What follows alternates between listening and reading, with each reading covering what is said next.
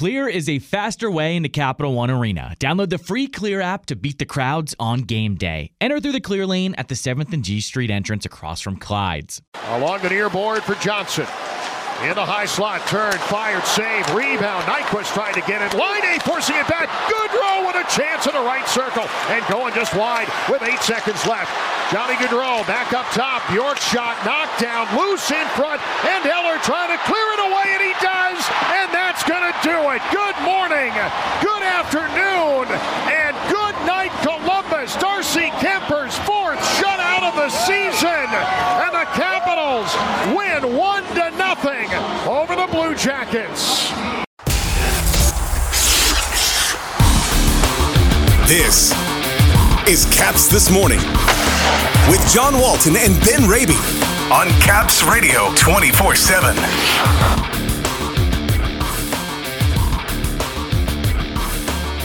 The Capitals slip by Columbus at home in shutout fashion. The return of Nick Backstrom and Tom Wilson.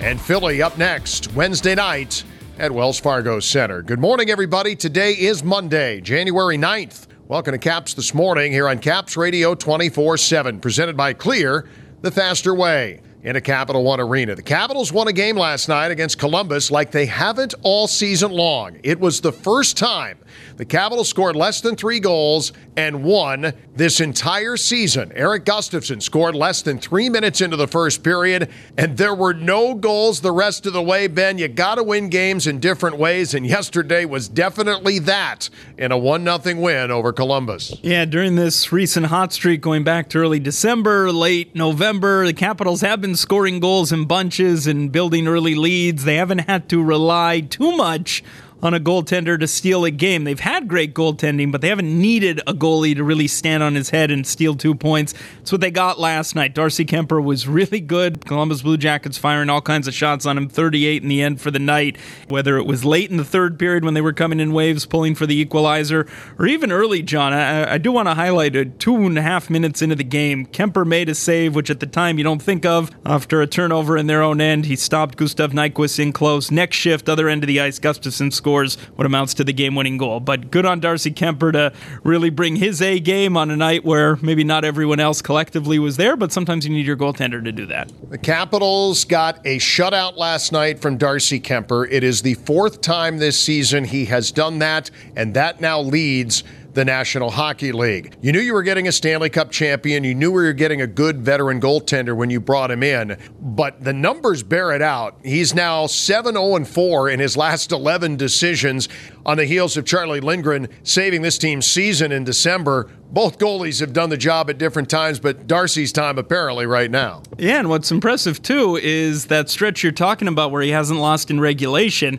It covers a lot of time in real time because of the time he missed in December. He came back from his injury, his upper body injury, where he missed all those weeks, and he has seemingly picked up right where he left off. And the two goaltenders may be feeding off of each other, and just the positive vibe that's, been surrounding the team in general.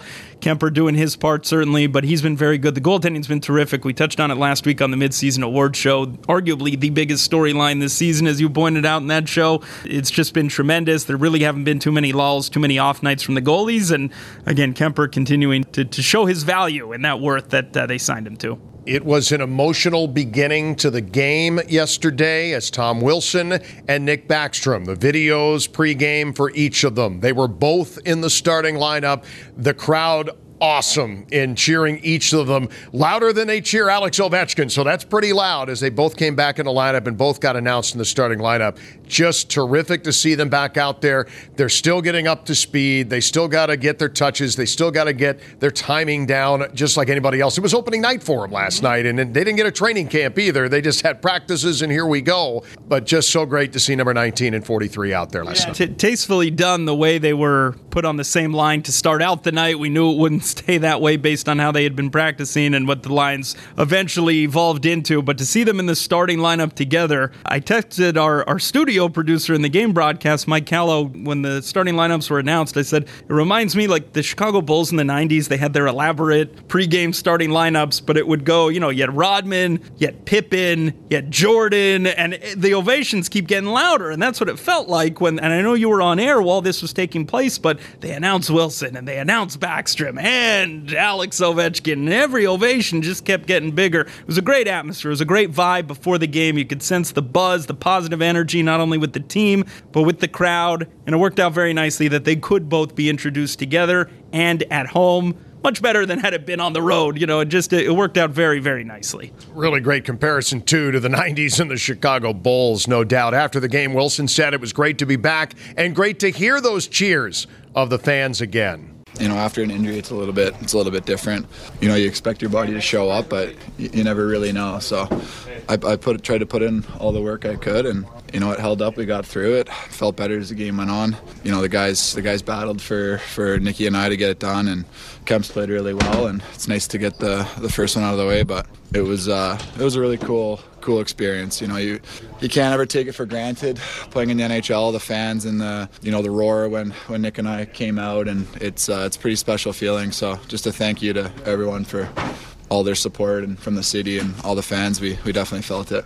So we saw some different line combinations with Wilson and Backstrom coming back, and when the Capitals really weren't scoring much, we saw some line blender in the third period. But let's talk about the guys who weren't in there. Anthony Mantha was a healthy scratch yesterday. Nicolas Aube-Kubel, a healthy scratch. Joe Snively cleared waivers yesterday. He got assigned to Hershey. Alexei Protas got assigned on Saturday after playing in every preseason game and every game in the first half. Protas now with the Bears. This team finally, with just 3 guys on injured reserve, not likely to get any lower than that, but the fact that this is far and away the most healthy they have been all season. There were some tough decisions to be made.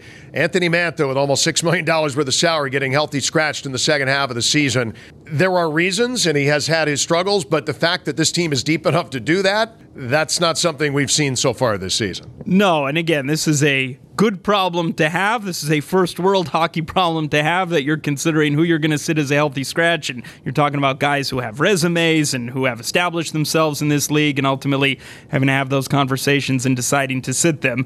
But this will be a story moving forward as long as, knock on wood, they continue to stay healthy. You're going to have some capable NHLers sitting on the sidelines, and it'll be interesting with Anthony Mantha when he does eventually return, how he responds, if he responds, and the usage as well. Let's keep in mind, John, going back to the first few months of the season, there was an opportunity there, a huge opportunity for Anthony Mantha. He acknowledged when he spoke with us in training camp, without Wilson and with TJ Oshie missing time and then with Connor Brown missing time, there was an opportunity in that top 6 and wasn't able to fully take advantage of it. And you credit Sonny Milano, who came in and has taken advantage. And I think not only does Anthony Mantha sitting have something to say about expectations for him, but I think it has something to say as well about the guys who did stay in the lineup, most notably Sonny Milano, who showed himself very well over these past few weeks. Milano with a contract, the league minimum, coming in, and had to prove himself, and he earned his spot in the lineup, and he should get a lot of credit for that. Yeah, but and that's good too, John. That says something to the room as well, right? When you talk about accountability, and resumes are one thing, but what have you done for me lately? We're going to hold everybody, try to anyways, on the same level, the same page. I'm sure that gets acknowledged as well in that room too.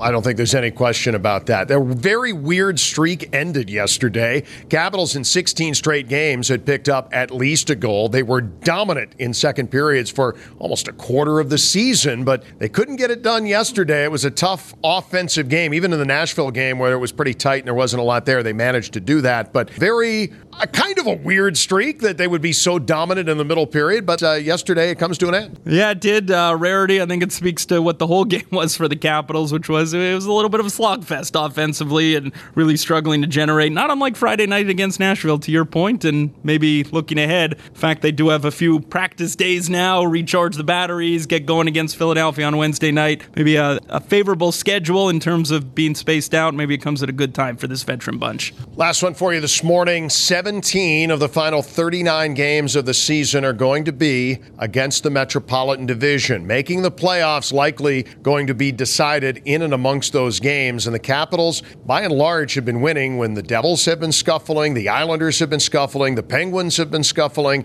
and they've managed to keep winning games. That's good. They've gotten to this point, and they're doing pretty well, getting to 52 points now. But they do need to keep their foot to the floor because there's going to be a lot of 4-point games coming up. Do well in those, you're going to be a playoff team. Yeah, and quite a few of those divisional games coming up leading into the All-Star break as well. This is, as we've noted, a spaced out portion of the schedule. But once the games start coming here as well, some big ones, as you noted, coming up before the end of the month and moving forward. And at least with the exception of one more Western trip coming up later this month, with that exception, a lot of divisional play, a lot of play in the time zone, a lot of not necessarily rigorous travel. So a few things that the Caps could potentially take advantage of after what really was a pretty rigorous first half of the season schedule-wise. Capitals with a practice day today, travel day tomorrow, Wednesday night in Philadelphia. It's the Caps and the Flyers Wednesday at 7 Eastern, 6:45 air on 106.7 The Fan and Caps Radio 24/7. Heard at CapsRadio247.com. Ben, have yourself a Monday, will you?